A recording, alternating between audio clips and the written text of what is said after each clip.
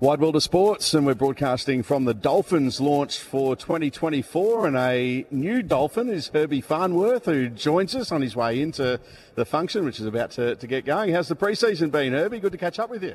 Yeah, thank you. Yeah, it's been very, very tough. It's been a long, grueling pre-season, but I finally finished yesterday, so I think the boys are keen for a couple of days off, and then obviously to get into round one against the Cowboys. You enjoyed the new environment? Yeah, I loved it. Obviously under Wayne there, he's first coach to sign me as a first grader. So yeah, obviously going back to being coached by Wayne has been pretty cool. A lot of good young talent around. Obviously there's plenty of experience in the team as well, but plenty of depth, plenty of good kids coming through. Some we saw last year, some we might see for the first time this year as well. So it's the old saying goes, it's a good nucleus of youth and experience in the squad. Yeah, definitely. Some of those young boys coming through, train super hard. They're all really switched on. Big Jackie Bostock on the wing has been doing good for us in the pre-season. So hopefully he's there round one. But yeah, he's a very talented athlete. So I'm pretty keen to see how he goes in first grade this year. Well, mate, just on that, there's competition for spots everywhere, isn't there? Yeah, there is, exactly. So it's going to be tough for Wayne to pick that round one squad, but. Yeah, whatever he goes with will be a strong side going into Suncorp against the Cowboys. You're looking forward to getting into playing some proper NRL games with the likes of the Hammer and Jermaine as well, who's had a great season last year, which was great to see, and who knows who else is going to be in the back line with you, but whoever it is, there's plenty of strike power there.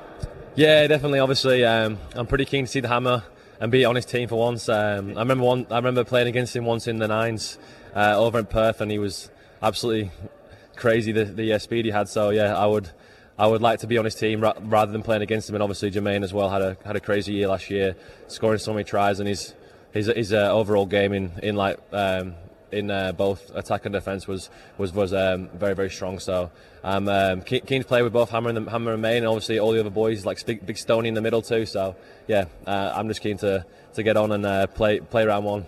Well, mate, you got to see from being an opponent last year that there's plenty of heart, plenty of ticker in this Dolphins team.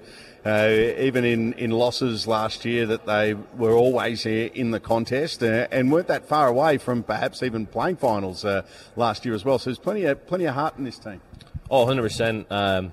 I think I found that in this pre-season, these boys train unbelievably hard, and they got some talent with that as well. So yeah, we're quietly confident this year, and obviously aiming for that top four spot. The only negative I want to bring up is the unfortunate injury to Tom Gilbert. I know that he would have loved to have been here tonight as well, but he's recuperating at the moment. But you don't like seeing injuries at any time, particularly at this time of the year, and also with someone who's just coming back from the shoulder. It's horrible luck for him.